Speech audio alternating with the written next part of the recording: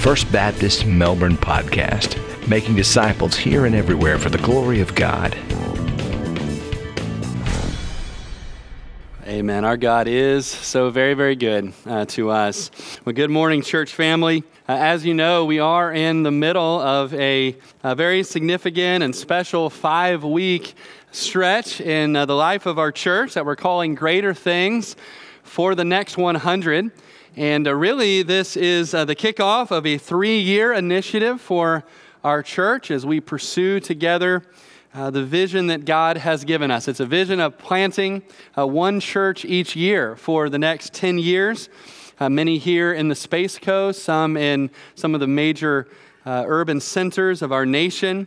It's a vision of expanding our facility to make room to be able to share the gospel with more of our neighbors in the years to come. As you know, work has already started right next door on our new worship center and atrium. And it's going to be an exciting couple of weeks coming up. In fact, they told us this past week that tomorrow morning at 7 a.m. is when the first steel is going to go up. And so excited about that. And just seeing that progress. Continue to pray for the construction workers who are there. Pray for their safety, even over the next few weeks especially. And pray, of course, also for their salvation. We would see even more of these men and women who are on our site come to faith in Christ during the time that they are here. We're now 1 week away from our Commitment Sunday. And leading up to that day, the question that we've been praying about as individuals and couples and families, we've been asking the Lord how He is leading us to grow and to go and to give for the next 100. If you've been with us the past few weeks, you know that we've already spent one Sunday each in the Word of God talking about those first 2 words. We spent one Sunday talking about that word grow and what it means to grow in Christ, to grow in all areas of our life as His disciple. We spent a week last Sunday talking about what it means to go, to live on mission for the Lord. And today we come to our Give Week. And we have the chance to look in God's Word and to talk about what it means to sacrificially give together for the Lord and what He's doing in and through our church. But before we dive into God's Word this morning, as we're going to talk about the giving aspect of Greater Things today, I want to just give you kind of a quick rundown on where we stand right now with this project. And really, I just want to say thank you. I want to say thank you for your faithfulness to give to the Lord over these last 3 years.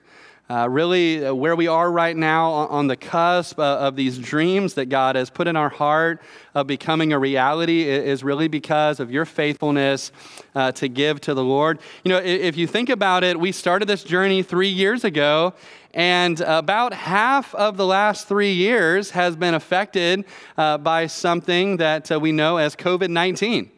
Right, this global pandemic has been about 18 months of the 3 years that we've been in this journey. And yet, as I shared with you a few weeks ago in our kickoff Sunday, even over the last 18 months, even during the very months of this pandemic, your giving to the Lord has actually increased. You're giving to the Lord both just through our normal just offering to the church. You're giving to the Lord specifically towards Greater Things have both increased during this last year and a half. And if you had told me that last March or April, when I was every Saturday night, I was in this room preaching to a camera with like 2 people in the room, and we weren't able to meet together for 3 months last year, if you had told me that was going to happen, I probably would not have believed you. And, you know, really, this has just been another one of those times where the Lord has just kind of been speaking to me and just stretching my faith and reminding me of the truth that His arm is not too short to accomplish every single thing that He intends to do. He is able to do it all. We set up our first Greater Things effort so that 90% of what was given went to the facility expansion, 10% was set aside for the planting of churches, and we're setting up this next phase of Greater Things the very same way. But with regard to the cost of the facility expansion, our goal that we shared a couple of years ago was that by the time that we moved into that building, that we would be already about 50% of it having been paid for. And the good news is we are already just about there at that 50% mark with still over a year to go. And so, Lord willing, we're on track to far surpass that goal. But really, my heart behind this giving portion of Greater Things for the next 100 is that over the next 3 years, as we sacrificially give, that we could retire the remaining debt on this project as quickly as we possibly can. I've shared this with many of the leaders in our church, but I want to share it today as well. Our goal is to retire all the remaining debt on this project within the next 10 years. And really, that's just following the historical precedent of our church. When our church relocated from its original campus in downtown Melbourne to where we are today, the church was able to completely retire the debt on the buildings we're in right now within the first 10 years of being here. And Lord willing, I pray that that will happen again with this project. I know there may be some who are here who are saying, well, Pastor, man, I love that. I'm all behind that, and I support that. But, we've been giving over these last 3 years, sacrificially to Greater Things. Now, you're telling us we're moving into another 3 years of Greater Things. And is this just going to be kind of a perpetual thing, right? Just one, effort after the next indefinitely. And that is a very fair question. But that question reminds me of the name of the building campaign for our church when these buildings were built. Some of you were here 20 years ago and you remember the name of it, but the name of that campaign was Building for Eternity. If you think about it, there's two different ways you can understand that, right? You can understand that as we're building for eternity, but also we are building for eternity, and we are paying for it for eternity as well. As I thought about that, I thought also about, our name for this campaign actually is susceptible to the same thing. Greater Things for the next 100, right? And so for the 100 years, are we going to be in this for 100 years? But to answer that question, that is not the plan. And honestly, by faith, I do not believe that another campaign is going to be necessary after this next 3-year effort. And this is exciting, I believe, that if in the next 3 years we give together approximately the same amount as has been given over the last 3 years, then we're going to be able to meet that goal of retiring the debt, all of the debt on these buildings within the next decade, without the need for another campaign.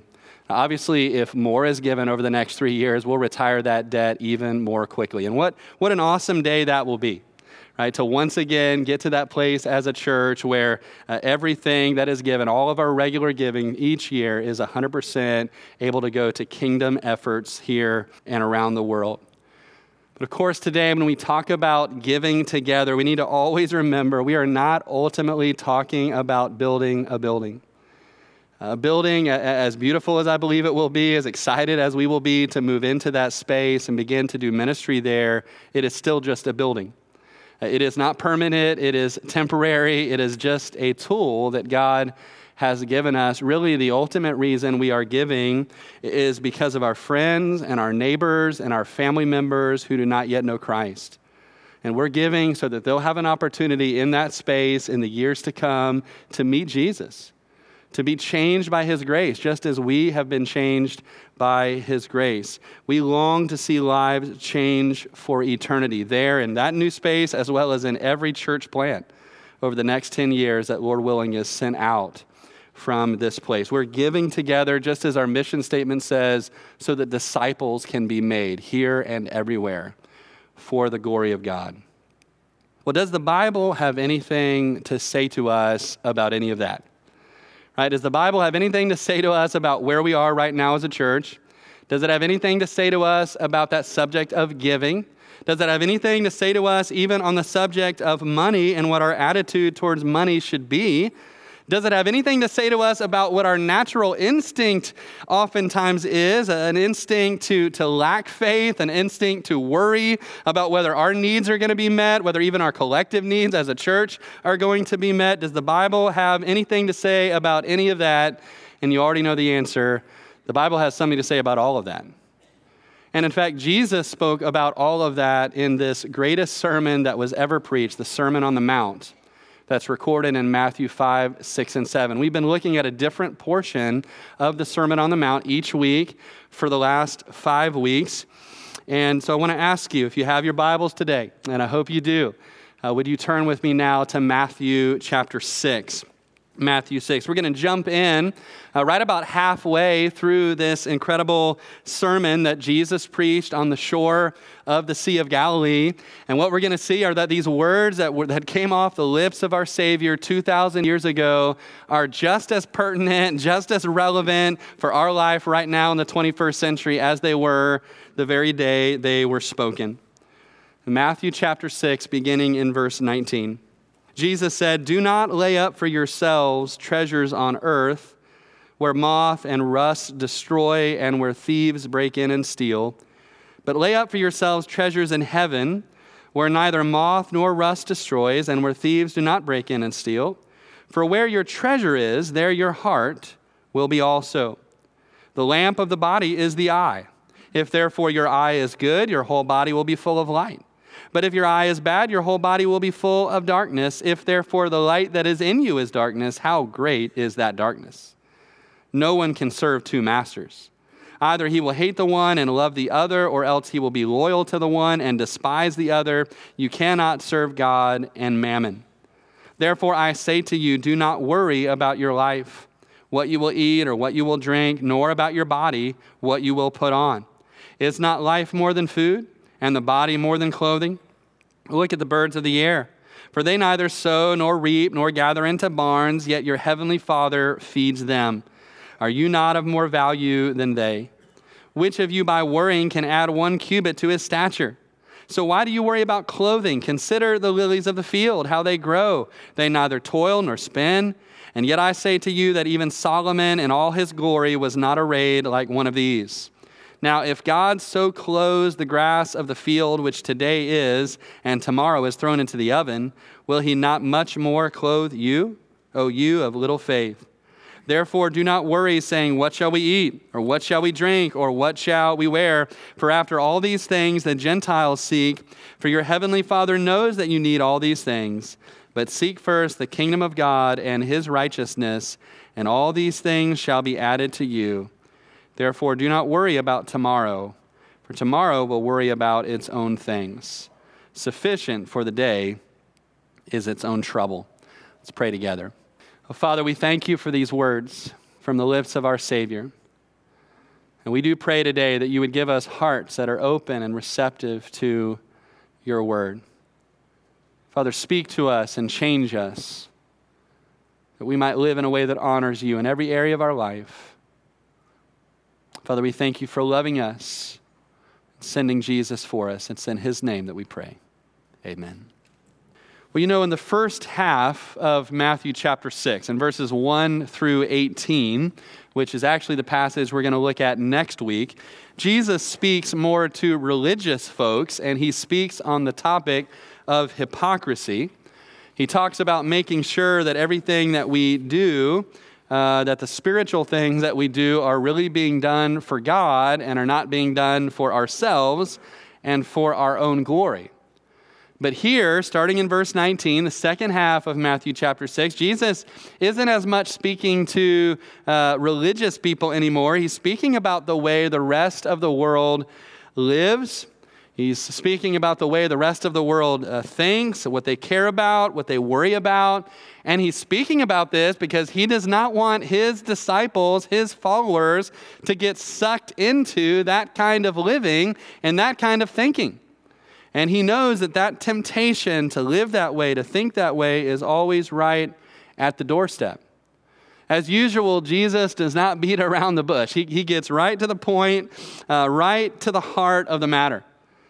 And like a skilled surgeon with a scalpel in his hand, he asks 4 probing, cutting questions for each of us to answer today that really uncover where our heart is at with regard to these matters. The first question Jesus asks is this: where is your treasure?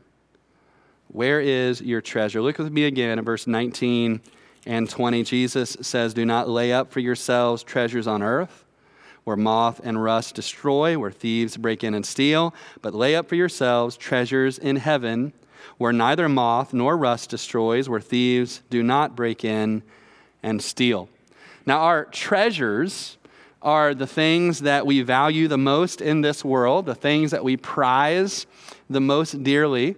And according to Jesus, there's really only two places where our treasures can be. Our treasures can either be here on earth, or our treasures can be in heaven. That's probably the first thing we need to think about is, what does Jesus mean by that? What does he mean, for example, when he says, do not lay up for yourselves treasures on earth? Well, certainly he does not mean that we should not get a job or work hard or earn a wage. That the Bible talks about doing those things. He does not mean that it's wrong for a Christian to have a savings account or a retirement account or to put things away for a rainy day. In fact, in the book of Proverbs, we read about the ant and how the industrious ant does those things, and we're commanded to be like the ant in that regard. Certainly, he also does not mean that we're not allowed or permitted as believers to have anything nice or to enjoy anything, that we're to despise everything in the world. In fact, we read in the New Testament that we have been given good gifts from God to enjoy, and we are to give him praise and give him thanks for those things. So what does he mean then when he says that we're not to have treasures on earth? Well, here's a working definition when Jesus talks about that. When he talks about treasures on earth, I believe he's talking about everything that we accumulate on earth that is just for us and just for now. Everything we accumulate on earth that is just for us and just for now. As followers of Christ, our goal in life should not be the same as the rest of the world. Our goal in life is not that we should try to accumulate as much stuff and as much wealth as we can so that in the here and now we can live a life of luxury and spend it on ourselves. Jesus tells us not to put our treasure here. And if you notice, this is not a suggestion. Right, the way this is worded in verse 20, this is a command from my Lord and from your Lord. He says to us, do not lay up treasures on earth. He gives us another command in the next verse. Jesus says, do lay up treasures for yourself in heaven. Now, what are those? What are treasures in heaven? Well, here's a working definition of that. Treasure in heaven is everything that we do on earth that is for God's glory and is for forever. If treasures on earth are things that we accumulate for ourselves, then treasure in heaven are things that we do and things that we give that are for the Lord. If treasure on earth are things that are for the temporal, then treasure in heaven are things that are for the eternal. And in both verse 19 and in verse 20, Jesus gives us a pretty compelling reason of why we should be wanting to store our treasure in heaven instead of storing it on earth. And that's besides the fact that this is just how he's calling his disciples to live and to honor him and glorify him. But the reason that Jesus gives us here has to do with the fact that Jesus knows we want to put our treasure in a place where we can keep it. Right? We don't want to put our treasure somewhere we're going to lose it. He knows that. He knows we want to put our treasure somewhere where we can keep it forever. I want you to imagine that you received a large inheritance and you needed to figure out what to do with it. And so you went and you interviewed two different bankers. And you sat down at one bank across the table from a banker and you said, now listen, this is a lot of money here that we're talking about, and I need to know, are you going to be able to protect this? Are you going to be able to take care of it, help it to grow? And what if the banker said to you, absolutely, we will. We're going to protect that investment. We're going to watch over it. You're always going to have access to it. It's going to grow beyond your wildest imaginations. You said, thank you very much. I have one more person to see. And then you went to the second bank, and let's imagine you sat down at the table from that banker. You asked him the very same question. Are you going to be able to protect this investment if I give it to you? And what if that banker said, actually, no, we're not.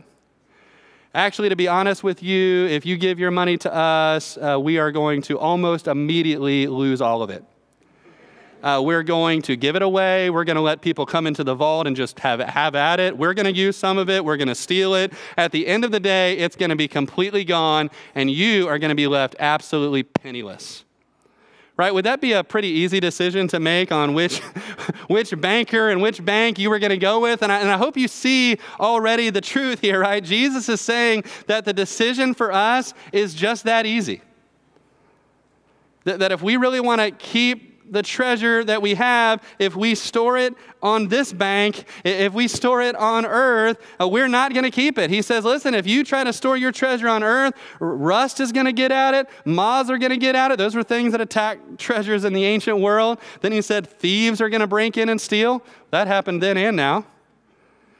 You know, Jesus, if he was speaking today, he might add a couple other things to it, right? You try to keep your treasure on earth, you're going to lose it because gas prices are going to go up. Inflation is going to be out of control. The stock market is going to have some fluctuations.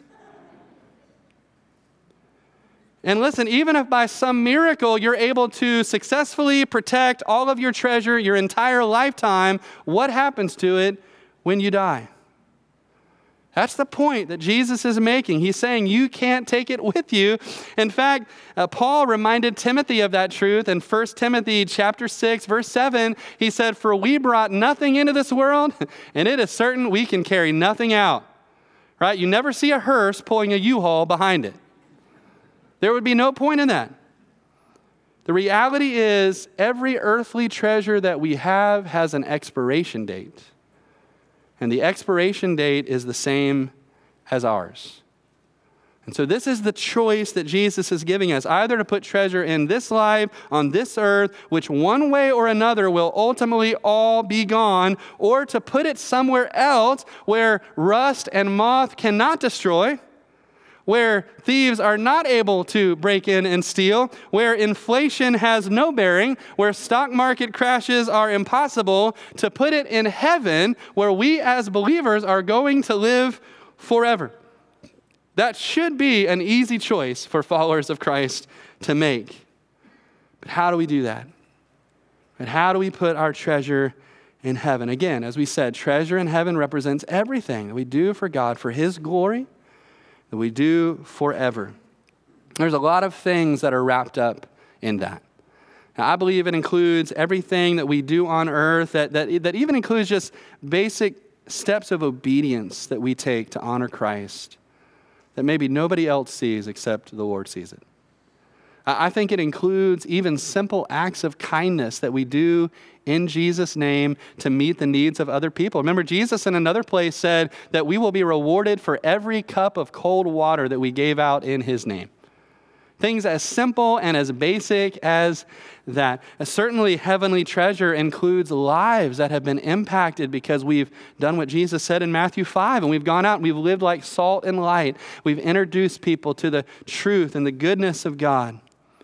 But I think in this context, as we've seen, Jesus is talking primarily about treasure and financial resources. And so certainly heavenly treasure includes when we are generous to His work, when we are generous to those who are hurting, and we give in the name of the Lord.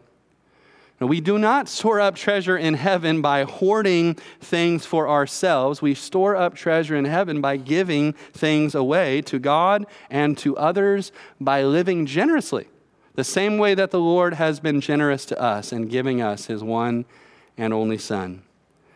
Of course, we can do that in so many ways. We can do that by sending and supporting missionaries that are working here and around the world. We can do that by supporting Christian ministries like Compassion and Fellowship of Christian Athletes and our radio ministry, WCIF, and others like it that are helping to spread the message of Christ. Of course, we do that whenever we give through our local church. We're a part then of everything that happens, every life that is changed, every missionary that is sent out. We're a part of that.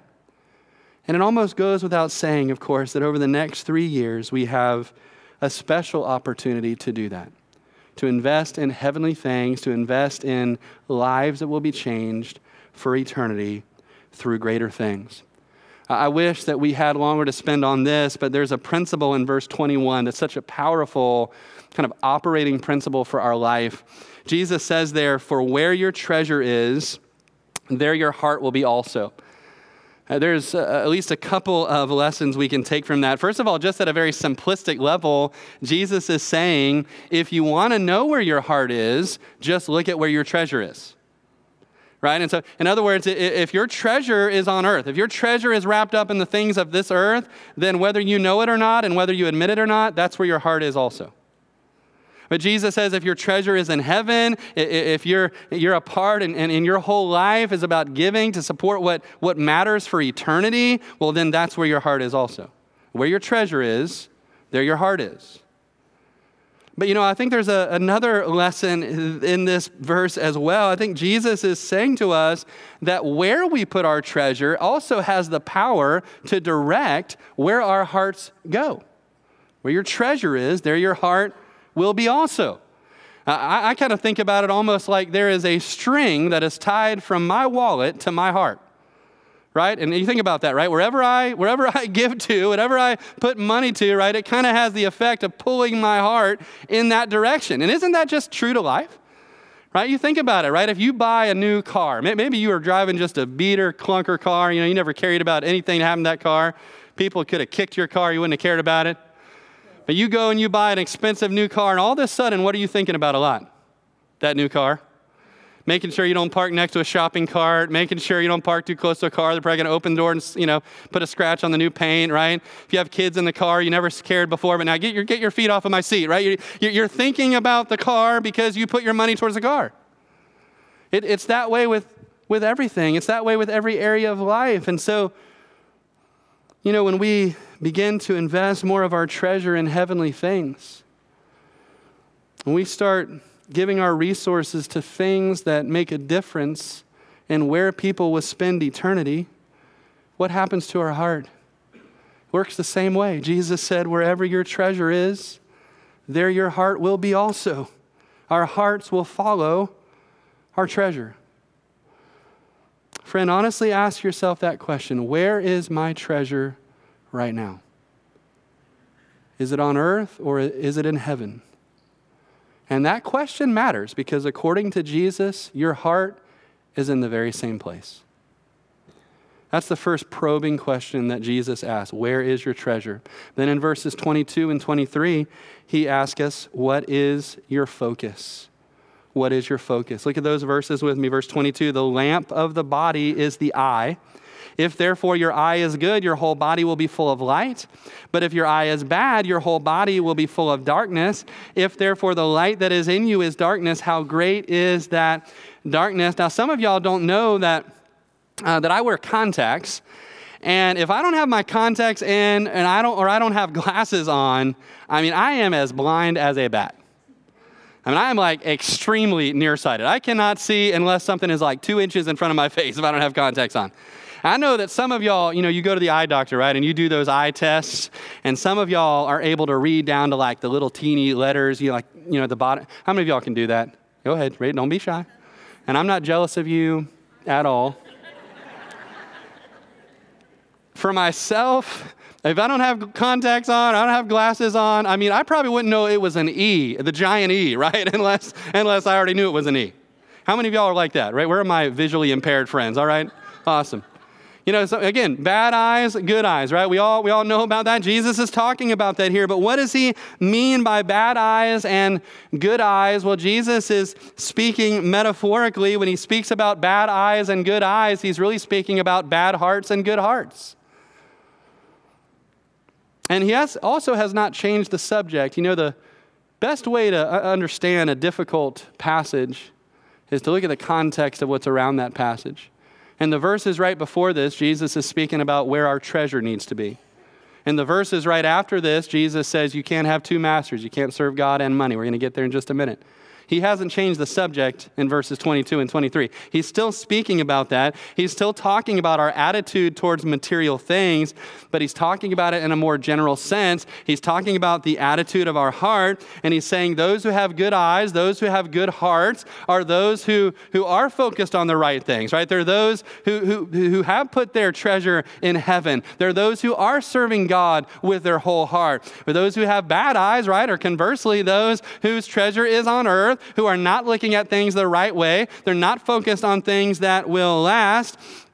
But he uses the imagery of the light because he wants to make a point about that. When you have eyes that do not work and a person is blind, you think about it, there's no light that is coming in through their eyes.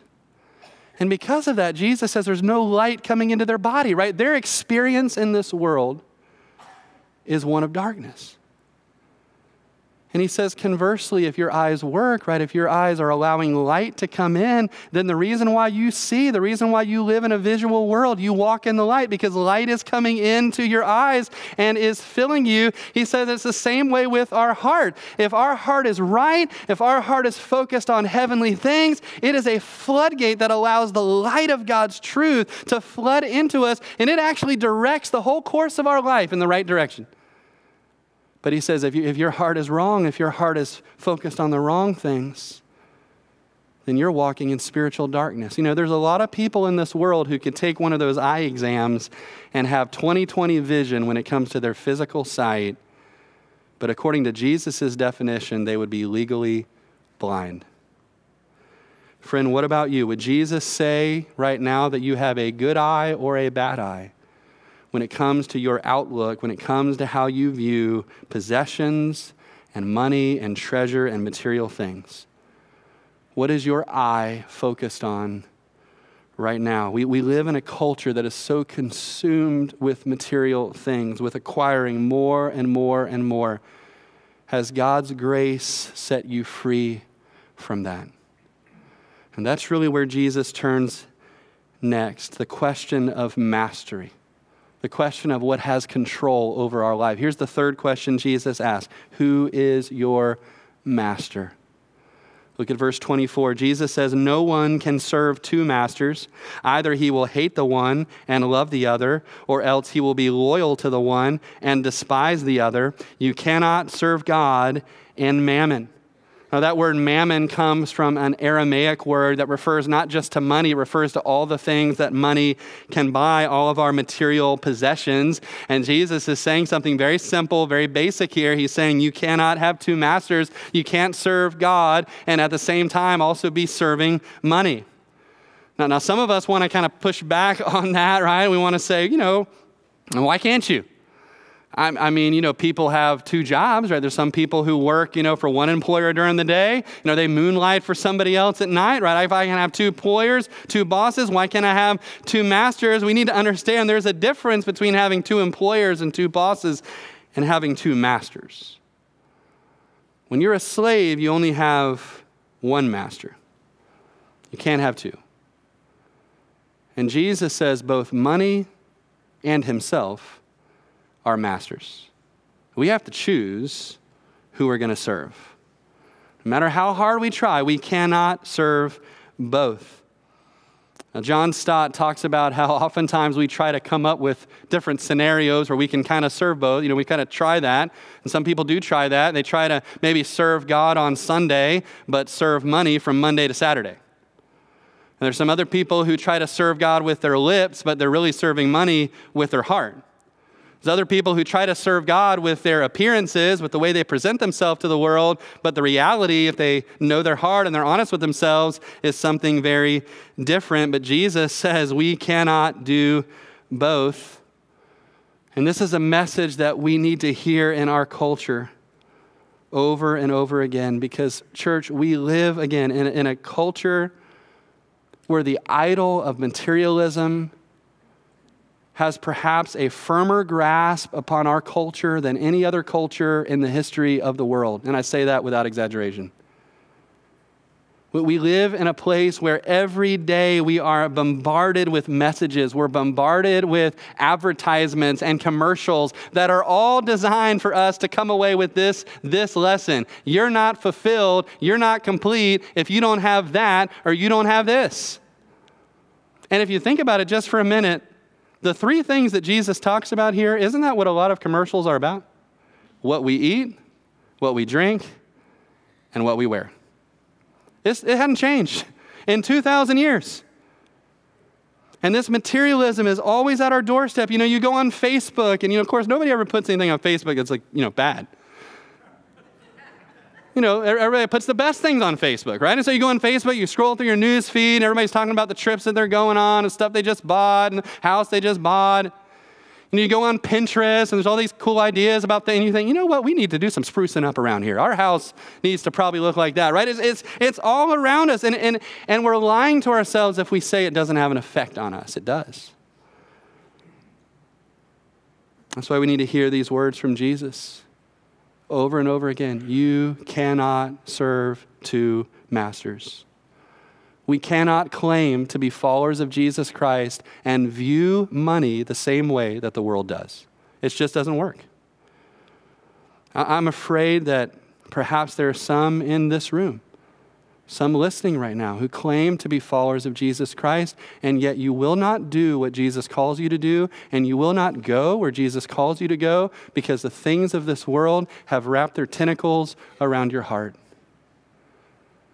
But the good news today is that Jesus Christ has the power to set us free. He can break every chain in our life, including the chain and the grip of materialism. And he wants to set us free so that we can live in a way that he's called us to live, even in this materialistic culture in which we now live. But in order for that to happen, we have to let his word and his spirit do the surgery in our hearts that it needs to do. We need to let his grace wash our thinking, change the way that we think about what really matters. So far, Jesus has asked 3 difficult, probing questions. He's asked us, where is your treasure? He's asked us, what is your focus? He's asked us, who is your master? And at the end of chapter 6, he asks us one more question. He says, as children of the Heavenly Father, why do you worry? And it might seem like Jesus is changing the subject in verse 25 when he starts talking about worry for the rest of the chapter, but he really isn't. And that's because the topics of treasure and worry are pretty intricately wound together, if you think about it. In fact, think about what is the thing that we probably worry about more than anything else? Our treasure. And that's what Jesus brings out even in this text, right? What are we going to eat? What are we going to drink? How are we going to afford clothes, right? It's all linked together. And it's linked together, treasure and worry, whether you have a lot or you have a little. You know, if you have a lot, Solomon talked about this in Ecclesiastes. The more you have, the more you worry about.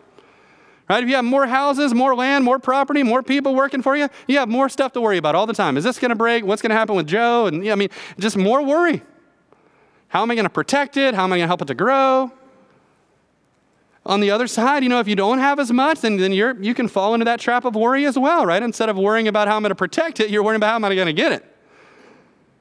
How am I going to meet my needs? And how are my bills going to get paid? And one way or another, we can fall into this trap of worry.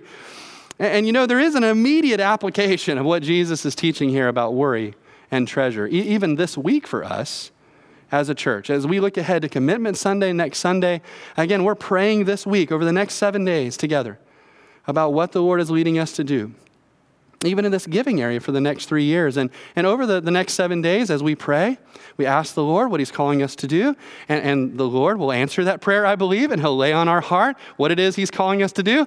And you know what? The next thing is likely to happen inside of our heart right after we hear from the Lord on that is worry and fear and doubt. And we say, well, God, I'm not really sure about that. I'm not really sure I can do that. I'm not really sure I can, give to that. I don't think I can do that, Lord. And we'll start coming up with reasons, and we'll say, Lord, I just don't know what the future holds. This is like 3 years. I don't know what's going to happen in 3 years. Inflation's gone up like 4% in the last month. I don't know. I just can't do that. I don't know the future. I don't know the next 3 years. And this is where we need to remember that the person that we're talking to, the person that we're asking to lead us and guide us, is the one who does know what's going to happen the next 3 years. He also knows what's going to happen the next 3 billion years. And so at the end of the day, what he's calling us to do is to trust in where he is leading us.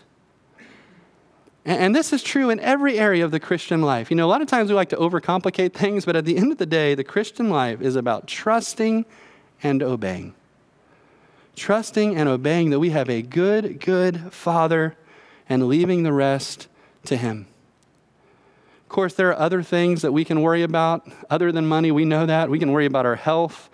If you're a parent, we worry about our kids, our grandkids. We can worry about 1,000 different things. And at times, of course, all of us in this room, myself included, we fall into that trap of worry.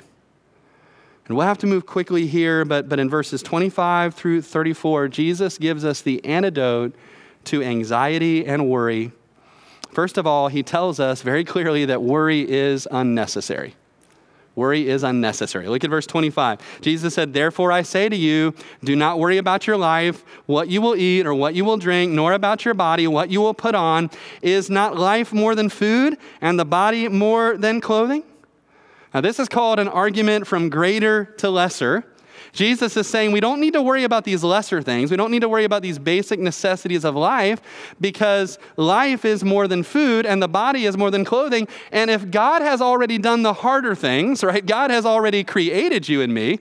God has already given us the body that we have and we walk around in, right? If God has done all of that, he definitely can do the easier things. He definitely can provide the things that we need to eat and the clothes that we need to wear. And then Jesus gives us a couple illustrations from nature to just drive that truth home even more. He talks about birds and he talks about flowers. As Charles Spurgeon says, we need to let birds be our school teachers, right? We need to learn from them, sit in their classroom. That's what Jesus is telling us to do. And he says, if you just watch the birds, I mean, they don't go out with oxen and plow the fields, right? They don't build barns to store all their grain they don't do that, right? And yet the Heavenly Father feeds them. Now, he feeds them through the natural creation processes that he has built, but he feeds them. And so theologically speaking, it's just as if the Father reaches down his hand from heaven and puts the seed in the bird's mouth. He says, just look at that. Look at how God feeds them. Then he says, look at the flowers. And he brings up Solomon. He's saying, even Solomon, with as much money as he had, as fancy a clothes as he had, he never looked as good. He didn't have anything on a wildflower. A wildflower still looked better than he does.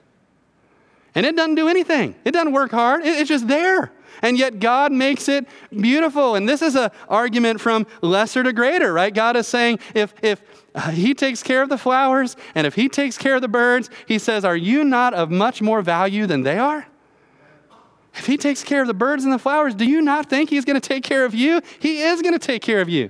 He's going to provide. He's going to meet your needs. And so we see that worry is unnecessary. Jesus also says that worry is unproductive.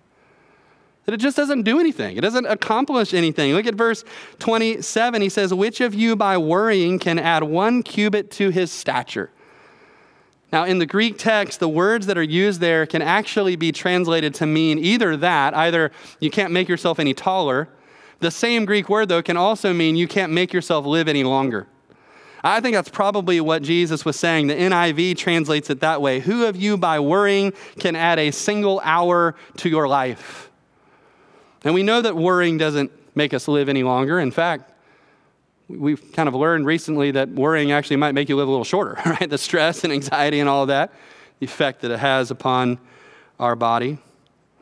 It's just a total colossal waste of human time and energy. In verse 34, the last verse in this chapter, Jesus says, and he puts his finger right on our hearts, doesn't he? Because he says, you know what we do a lot of times is we actually go to tomorrow and we borrow trouble from tomorrow that we're not even there yet. We're not even living there yet, but we borrow the trouble for tomorrow and we import it into the trouble of today. And he says, why are you going to do that? Every day has enough trouble of its own, right? Just take one day at a time and leave the rest to him. You know, I've heard it said that there's really only 2 things that you should never worry about. You should never worry about things that you can control and things that you can't. Right, those are the only 2 things. Right, you think about that with me just a second. It's going to hit you. Because if you think about things that you can control, you shouldn't worry about it, right? If you can do something about it, what should you do? Do something about it.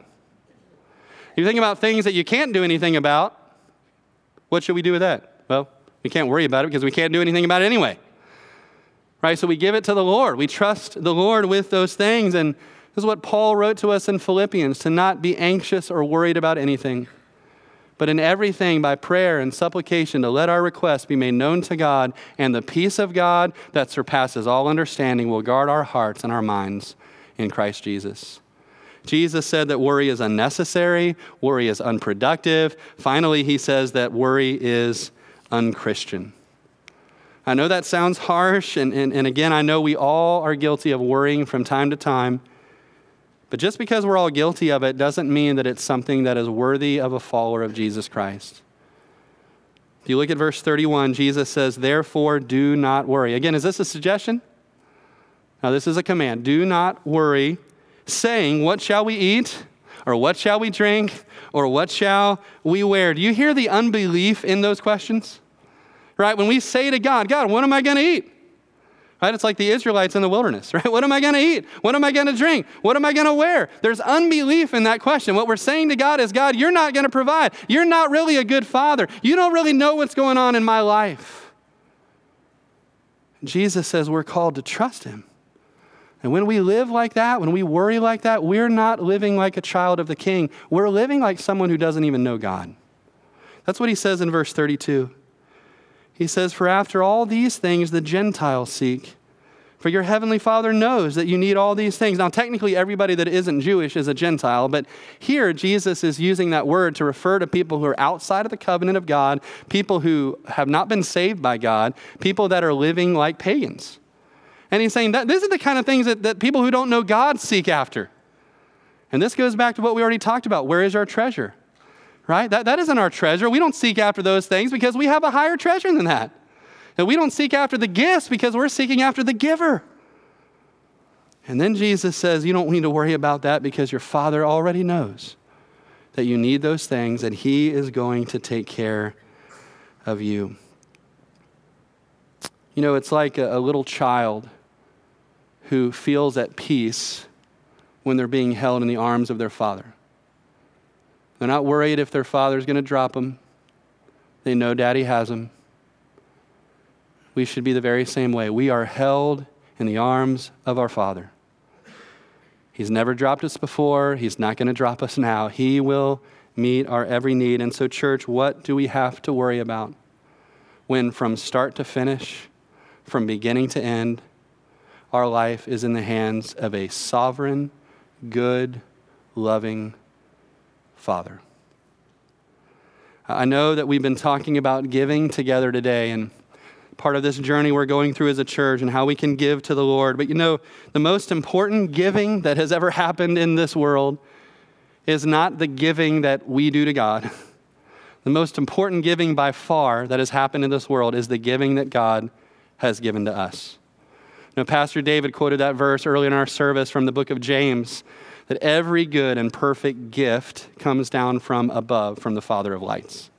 Everything that we have in our life, every good gift is from him. He has given it to us. He's entrusted it to us, but it's all from him. And you know, the greatest gift that he's ever given is the gift of Jesus. And one of my favorite verses in the Bible about giving is actually probably the most well-known verse in the whole Bible. John 3:16.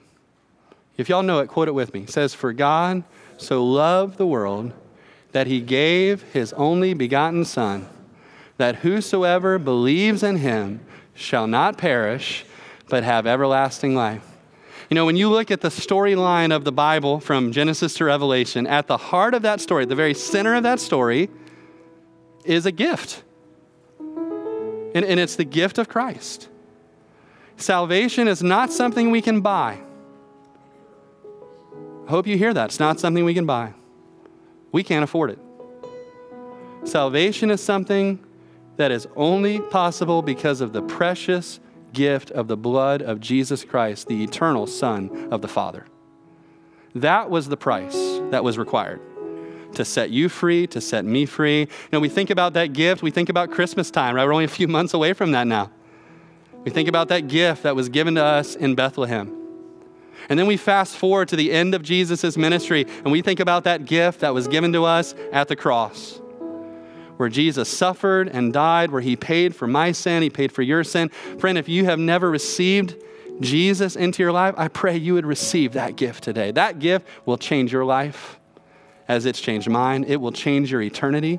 And when you receive that gift of Jesus, not only do you receive the gift of Jesus, you receive the gift of forgiveness, you receive the gift of salvation, you receive the gift of life. Life in this world, the abundant life that he wants you to have, free from the chains and grip of sin. He can set us free to live in a different way. And the gift of eternal life. That's what that verse says, right? Whoever believes in me should not perish, but have what? Everlasting life. Friend, that's the gift that's available to you. He calls us to turn from our sin and turn to Christ and receive that gift. There's nothing you can do to earn it. You can't work for it. You can't buy it. We just receive it by faith. I want to ask you right now to stand, and if God is speaking to you about receiving that gift of Jesus, you come right now. Share that with me. Share that with one of the other pastors that's here at the front. Say, I need to receive that gift of Jesus right now. You come as we sing together.